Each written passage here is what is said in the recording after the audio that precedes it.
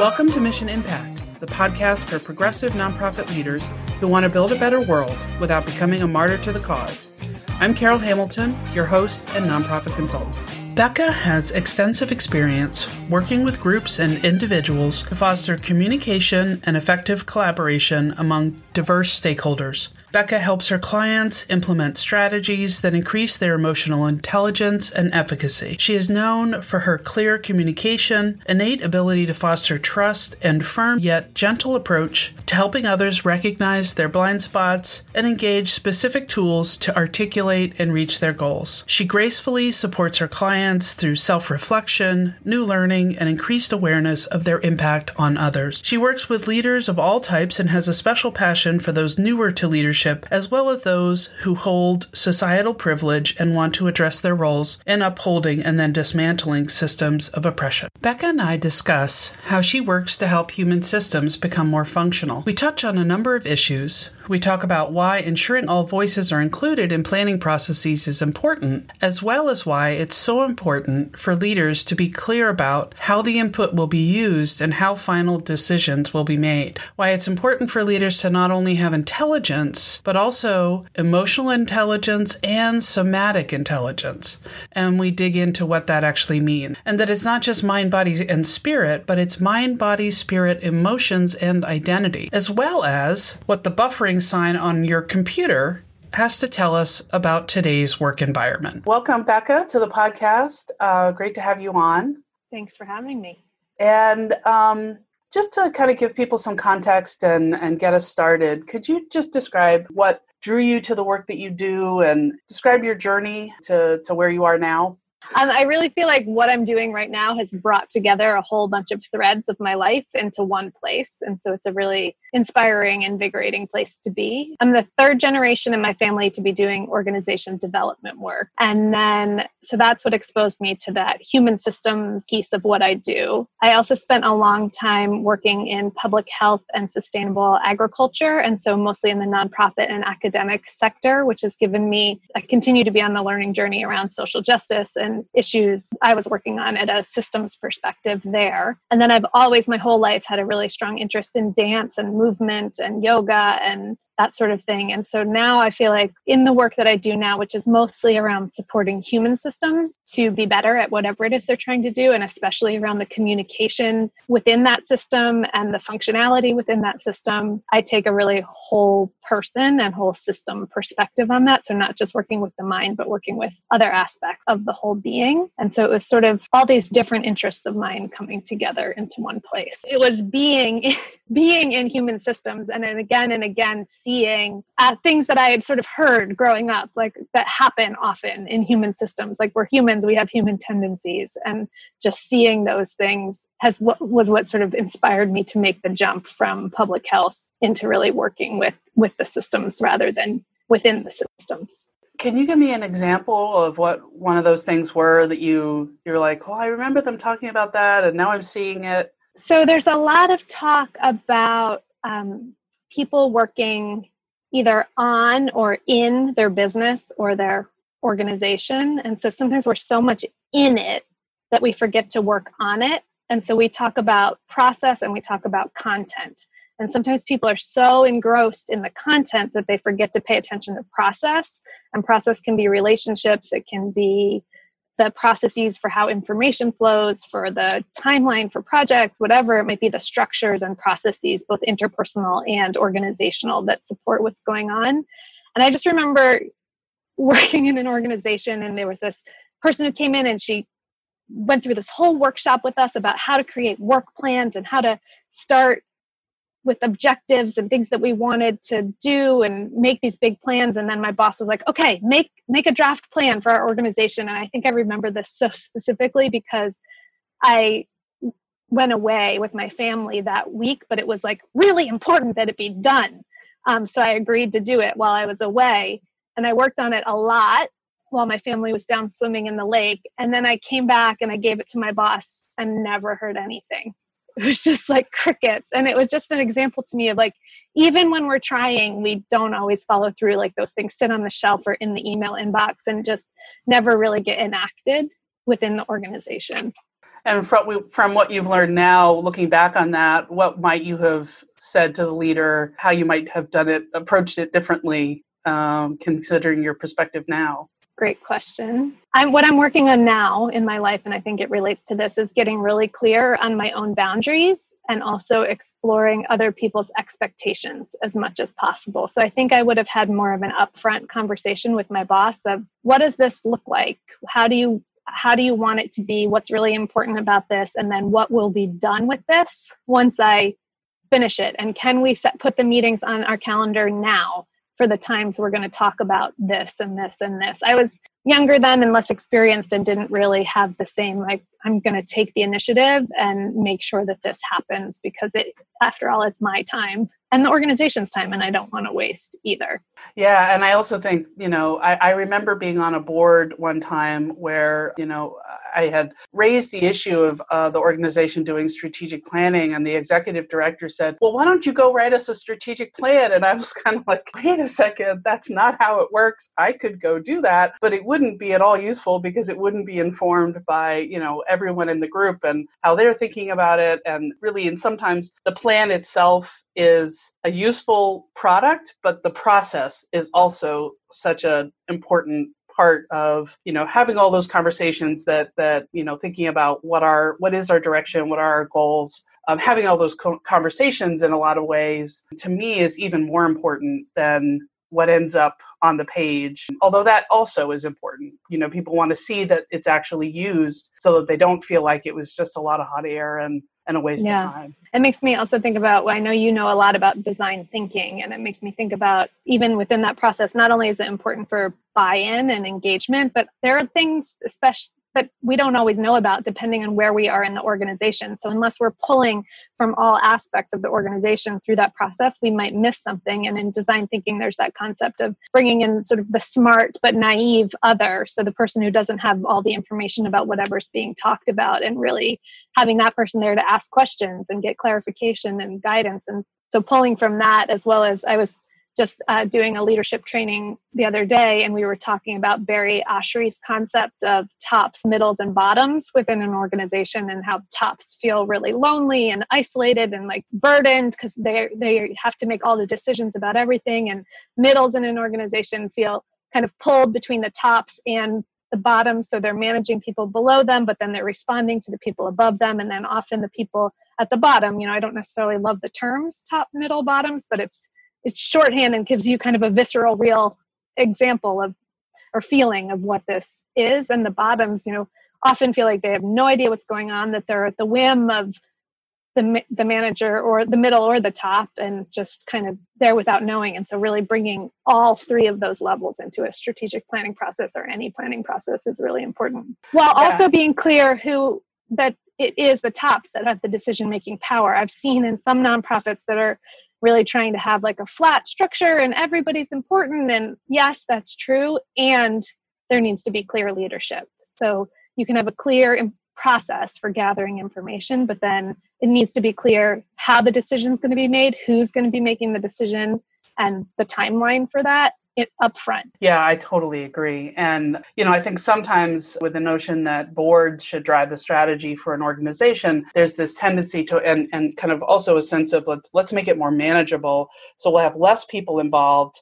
And then, you miss all of those perspectives. But then, as you said, so important for folks who are leading the process to also say, we're gathering input from all these different groups, and this group, the board and senior staff, or, whatever group it is ultimately tasked with finalizing the plan, approving the plan, are the ultimate decision makers. So getting clear and being clear about that decision-making process is also so key because you can have lots and lots of involvement, but if you don't do that piece right, you can actually demoralize people because they thought that they had equal say in this, and then something that they were very passionate about doesn't emerge in the final plan, and they wonder, well, what was that for? What was the point? So being clear about, we're taking input from lots of people, but not everything's going to get in there. for one, it's not going to be, Christmas tree ornaments for everybody, but also like who's actually making the final decision. Yeah, absolutely. And one of the areas that you focus on is somatics and leadership. Mm-hmm. Can you define what somatics is first? And then we'll talk a little bit about how that shows up in leadership. So somatics comes from the word soma, which is body. So it's about the body within leadership. And I really love, there's a great book called Your Body is Your Brain by Amanda Blake. And she talks about three concepts. I have it here because I always mix them up. So exteroception, proprioception, and interoception. And so extero, if you think about ex, like external, that's our five senses. So seeing and touching and hearing and smelling and tasting, all that is our exteroception. So we're gathering information in three different ways and responding to information in three different ways. Then there's our proprioception, which is our awareness of where we are in space. So you might also tie that to sort of leadership presence. Like, how are you using your body in space? Are you standing firm? Are you standing, shoulders broad and relaxed? And yeah, exactly. So that you are clear in your stance. And then interoception is the part where I think it gets the most exciting and juicy, but it's all important. That's sort of the internal, so physiological, the gut feeling or my heart or this. And it, some people think it's kind of woo-woo, but it's not, because there's a real physiology going on, and your body often knows things before your brain knows them. Like literally your vagus nerve connects right from your gut to your brain and bypasses the sort of cognitive part of your brain and goes right to the instinctual part of your brain, and is often you're taking in information and making a decision about it at a subcognitive level, at sort of your fight, flight, freeze, animalistic instinct level before your cognition is even aware of it. And so the more we can become aware of our internal feeling sense, the more powerful we can be as leaders, because we're using both our intelligence, our emotional intelligence, as well as what I call our somatic intelligence, our body's data gathering and processing. Yeah, and as science learns more and more about this, the whole notion that we're mind, body, and spirit, that they're three separate things, it's really all one, right? Yeah. And the body, how can you, your brain is part of your body, so it seems kind of obvious, but at the same time we experience it ourselves as a different thing. So it's really interesting and so much of our culture has, kind of demonized feeling, like set your feelings at the door. We're professional, what does professional mean? And then, what does leader mean? All of those things kind of, at least in, I think sometimes what people think about disconnects a lot of those pieces. Mm-hmm. Absolutely. Yeah. And if you think about it, like think about when you're in a really energetic mood or in a really tired or depressed or sad, just run down mood, and how much work you can get done or not get done, or how responsive in a way that takes care of relationships in a positive way you are or you aren't, depending on how your internal state is. And we're not taught in this culture to pay attention to those things. I have a 6.5-year-old, and I try to remember to engage with my kid about, oh, are you feeling this? I see that you're angry, or I see that you're frustrated, and kind of name emotions so that he can start to work with those things. And at the same time, it's not talked about. And there's, I do think that there is a line. I'm not necessarily an advocate for bring everything in the door and to the table at work. Like, while I want the whole person to be there, but not necessarily all of the person. It's like the integrated wholeness of the person is able to show up, and that person is able to manage what needs to be in the room and what doesn't need to be in the room. I used to joke that the definition for me of maturity is knowing when to be immature and when not. So it's not being mature all the time. It's like knowing when to bring it and when not to. And I think it's the same thing about emotional intelligence, somatic intelligence, any of this. Like, we need our emotions and we need our gut instincts, and yet we haven't been taught to cultivate and manage them.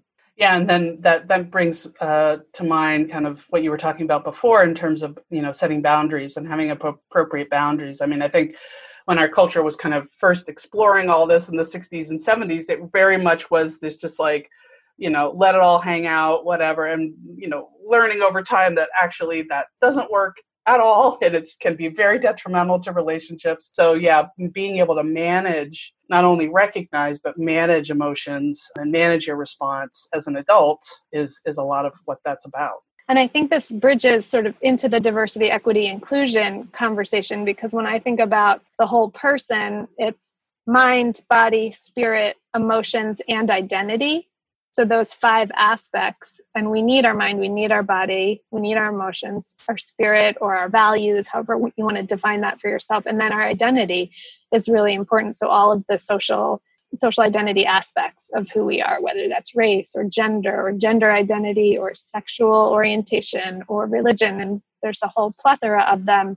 And that's another piece of, we do need to be able to bring our whole identity to work. And we need leaders who are creating systems and environments where the diversity of those identities is able to thrive and be included and engaged with and valued, and not, often there's leave that part of your identity at the door. And so I do think that bringing whole identity to work is important, but that doesn't necessarily mean you're talking all about various aspects of it if it's not relevant to the work at hand. And I wonder whether people in a dominant position or a leadership position, and in a white dominant culture, or whether people even realize that they're assuming that people will leave those identities at the door and show up in a way that fits what's perceived, in the dominant culture as kind of the right way to be at work. Absolutely. And I think there are shifts happening in some spaces. And obviously we have a greater awareness around this as a country with the Black Lives Matter movement and other aspects. But I think there's a long way to go. And to me, this is what ties into the somatic intelligence work, is I really think that leaders need to get good at noticing what's coming up for them when they start to engage in these spaces, because a lot of times it can be scary. You don't want to get into legal troubles. You don't want to offend someone. And so often people, in order to protect, end up not even stepping into the space and not even having the conversations. And so it's really about doing, as people who have what we call dominant identities, which, is white, Christian, male, there's a heterosexual, there are a range of dominant identities in our American culture. And those of us with them need to do some work to realize that we have them. And what it means is not necessarily a problem that we have them. It is what it is. And so we need to realize that it is what it is, and then begin to work with it and ask ourselves, what are our values? What do I want to be seeing? What do I want my organization to be like? And how can I play a role in creating that? And what kind of steps do you think, if leaders want to start stepping into this work, that they can start taking? A first step might just be mapping your own identity maps. So, put yourself in the middle, draw a circle and a bunch of lines coming off of that, and think about all of those aspects that make you who you are, whether it's where you are in your sibling order, if you have siblings, the economic situation that you grew up in and are in now, your education level, your race, ethnicity, religion, sexual orientation, gender, identity, a range of all those. And then once you write sort of that map of who you are, then look through them and try to label which are dominant and which aren't. And then take some time with each of those and think, okay, what makes this dominant? How is the world set up such that things are easier for me because I have this identity? What are the systems allowing for me because I just happen to have this identity? And then get in conversation with other people who have similar identities to you, who are also trying to work on this. So one of the things that's really important, and I imagine folks have heard a lot about, is not putting the emotional labor onto people who have what we call the marginalized or subordinated identities. So it's not their job to educate us. There's a lot of information out there already, some really great books, and we could even include a list of some of those, especially around race, as part of this. And to be doing your own learning and engaging with others who are similar identity to you doing their learning as well. And that, I think, is important to have those spaces of similar identities so that people can have all the emotions they're having without that putting emotional labor on other people. So, this whole notion of white fragility, and people are going to have their emotions. They're going to get triggered, and shaming them and bullying them to just stop doing that is not helpful. At the same time, a person of color, a person with another marginalized identity doesn't, or intersection of those, doesn't need to hear that same, have that same conversation over and over and over and over again. So how can we create spaces so that people can, start their baby steps, white people can start their baby steps in this conversation and have the full experience of it all, and work through it. Yeah, absolutely. Carol, I totally agree with what you're saying there. And I think you're hitting on a key point, which is that I believe it's necessary to feel the emotions that are associated with this. I know a lot of white women who I've interacted with especially have felt guilt or shame or sadness as they become more and more aware of what the white dominant culture and their role in that has created in this country. I've heard experiences from colleagues of color of mine who have had white men end up really angry in their sessions when they hear about things. And these are generalizations, and men can get sad and women can get angry. But I believe we need to feel those emotions and become aware of them and let them move through us, because as we talked about a little while ago, feelings are literally physiological. There's biological things happening in your body when you feel something. And if you just try to suppress it, it doesn't really actually go away. So where are the spaces where that can be released, where it can be acknowledged, processed, looked at, digested, and then do that in a safe space with support, and then step into the other spaces of leadership, of mixed identity interaction. So I want to say clean, where none of us are super clean when it comes to it, but having sort of simmered through a little bit of the muck, at least. Yeah, it's like and you take off your boots. Exactly, cleaned up your boots, or like simmered down your sauce, and so it's still working there. I think that's really important, and I think too often the message that especially white people hear is, "Oh, like don't bring your white fragility. We don't want to see that." And it's not to say don't have your emotions. It's be aware of where you are displaying them and the kind of help you are seeking for them, but I say do have those emotions, become very aware of them, and don't get stuck in them. There's this great, Brene Brown also talks a lot about the difference between guilt and shame. And I'm part of this learning, some of the learning I've been doing is through WARA, the White Women's Anti-Racism Alliance. And they take Brene Brown's work and talk about the difference between guilt and shame. And guilt, so shame says something is wrong with me, I am bad. And then guilt says, I did something bad. And so if we say, oh, I did something bad, then we have agency. Like, oh, I did something bad, I can do something different.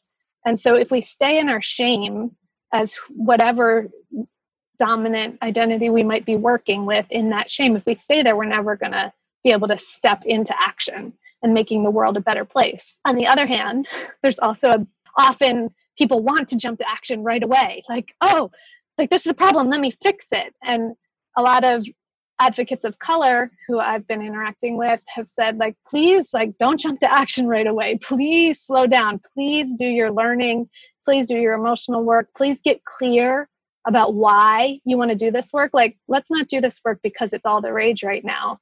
Like, what's in it for you? Why is it important for you to make some shifts around racism in this country, or around bias toward people with different sexual identities, sexual orientations, whatever it might be. Yeah, that action orientation brings me back to one of the pieces that you work with as well, with wanting leaders to bring more mindfulness to what they do. And and again, I'm wondering if you could kind of define mindfulness in this context and why you think it's so important. I think when it comes to leadership, mindfulness is a key tool for engaging our emotional intelligence. So one of my favorite quotes that I came across recently is by Daniel Goleman, who's the journalist who did a lot of work around emotional intelligence and has published a lot of books about it. And he says, the best thing a leader can offer is a well-managed nervous system. And so I have worked with various client systems where the leader can get triggered really quickly and easily and make a lot of assumptions about things. We talk in this work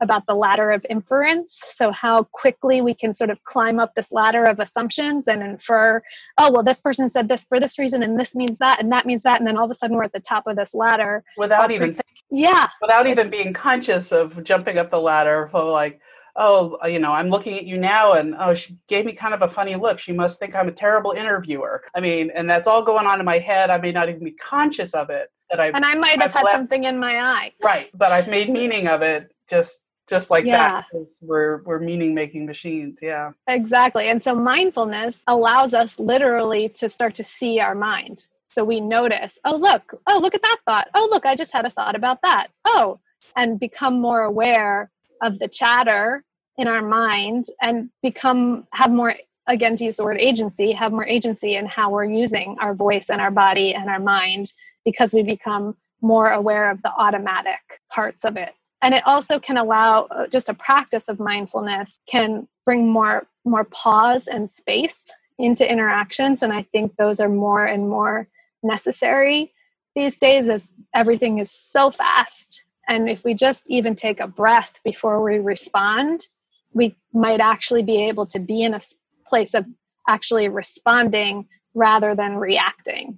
And so the response to me is where there's the choice and the agency, and the reaction is where it's just automatic, coming maybe even from that interoception, that automatic physiological reaction, which sometimes serves us and sometimes doesn't. And what we need is to become more and more aware of it. So that's what I'd say about that. I was just going to tie it into also the virtual world. I think it's, again, even more important in a virtual space to both engage mindfulness and engage the whole person. So, we can become, as we are in Zoom, I'm gesturing here with this rectangle, that we forget that we have the rest of our body, and we forget that it might be easier even in a normal interaction.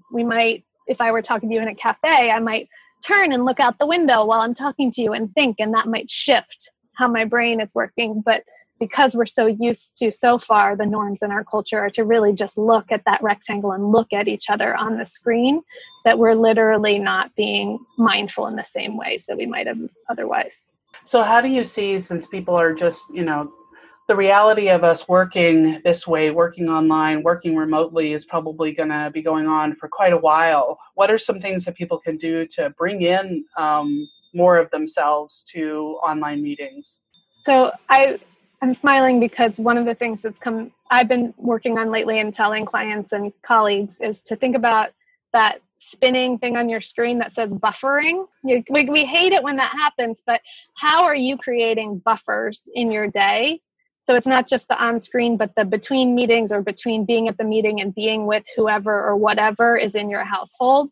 How are you creating spaces? Because literally we used to walk down a hallway to a meeting or get up and switch offices or pick up the phone. Something shifted and took our eyes from the screen.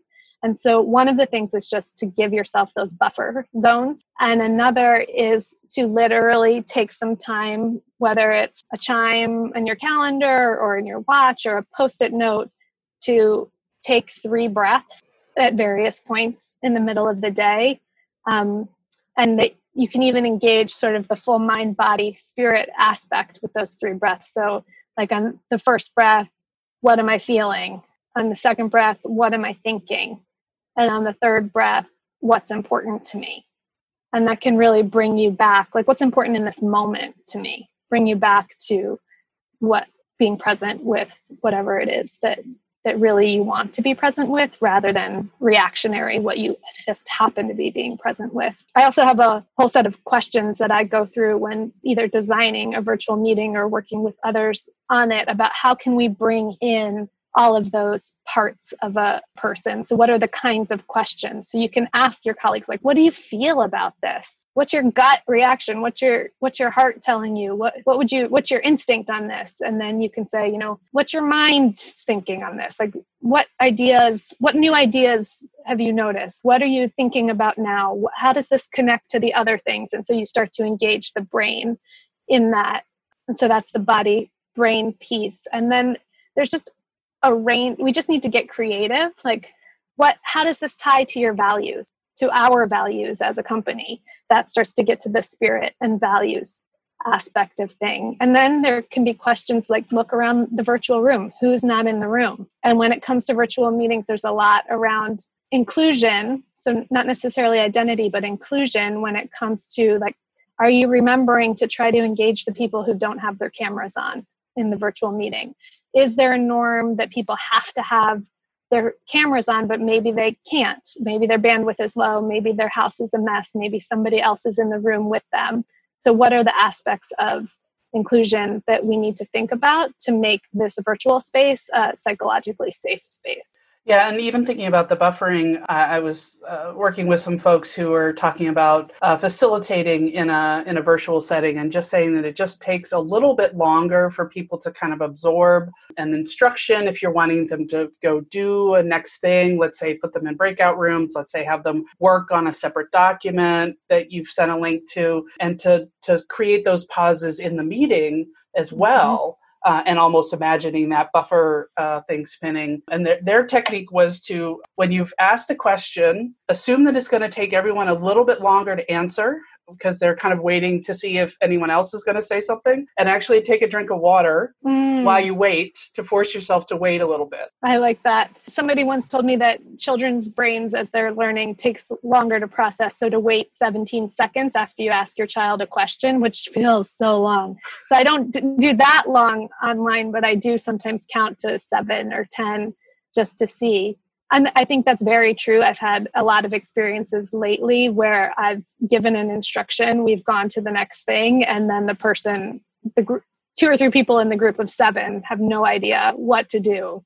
And it's had me realize, and again, if you think about it, we're not giving our nervous system any time to decompress or get in a place of being able to really absorb information again when we're constantly looking in the screen. And so I sometimes also give instruction to folks of, get up, stand up for a minute, or stretch, or literally please look away from your screen while you think about this. So sometimes you have to be more overt in the instruction, and then also slow down, as you said, and repeat yourself, and then also provide the information in multiple formats. So I'll often put instructions in chat as well as verbally say them and that sort of thing. So absolutely, there's so many things to pay attention to. And probably all things that would be good to bring back to when we're in person again, working with groups, that to take that pause and make sure that everyone's, understood the instructions of what's next, or where you are on the agenda in a meeting or anything.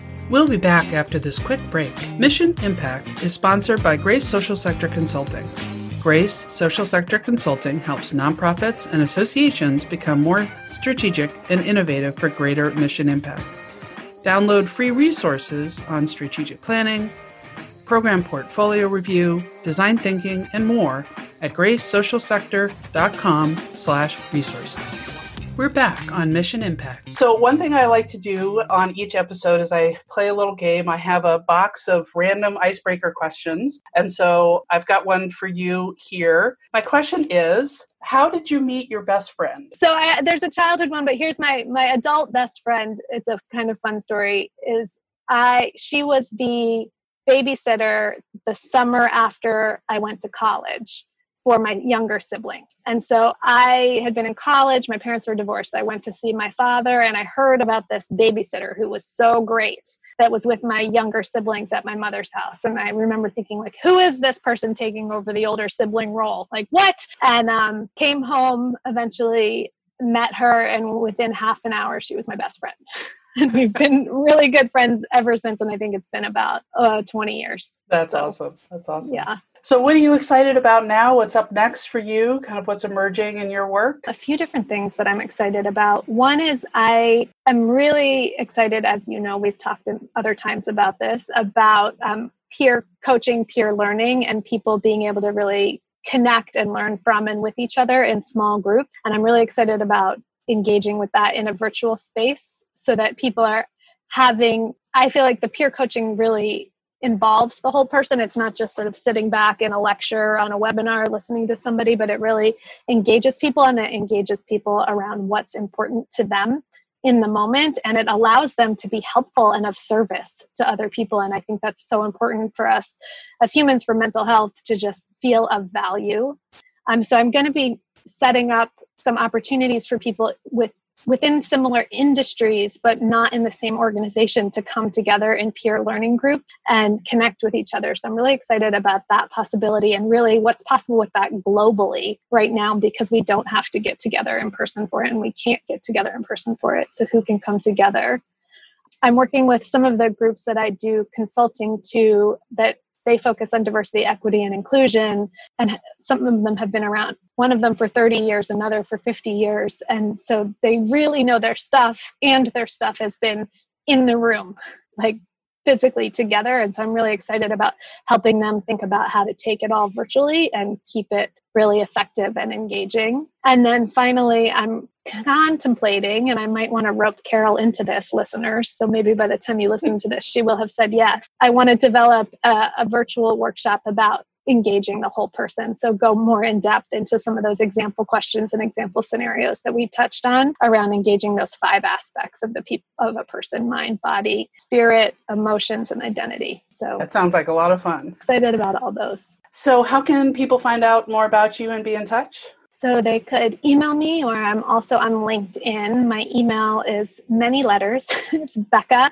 at beccabartholomew.com. So that's BECCA at BECCABartholomew.com. So that's my email, Becca Bartholomew. And we'll put the links in the show notes as well. Okay, so that makes it easier. And then I'm also on LinkedIn as Becca Bartholomew. So I'd love to hear people's reactions. What did you agree with, disagree with? What questions do you have? Let's keep the conversation going. That would be awesome. All right. Well, thank you so much. And thank you for being on the podcast. Thank you for listening to this episode. You can find the links and resources mentioned during the show in the show notes at missionimpactpodcast.com/show notes. That's missionimpactpodcast, all one word, .com/show notes. If you enjoyed it, please share it with a colleague or a friend. We really appreciate you helping us get the word out.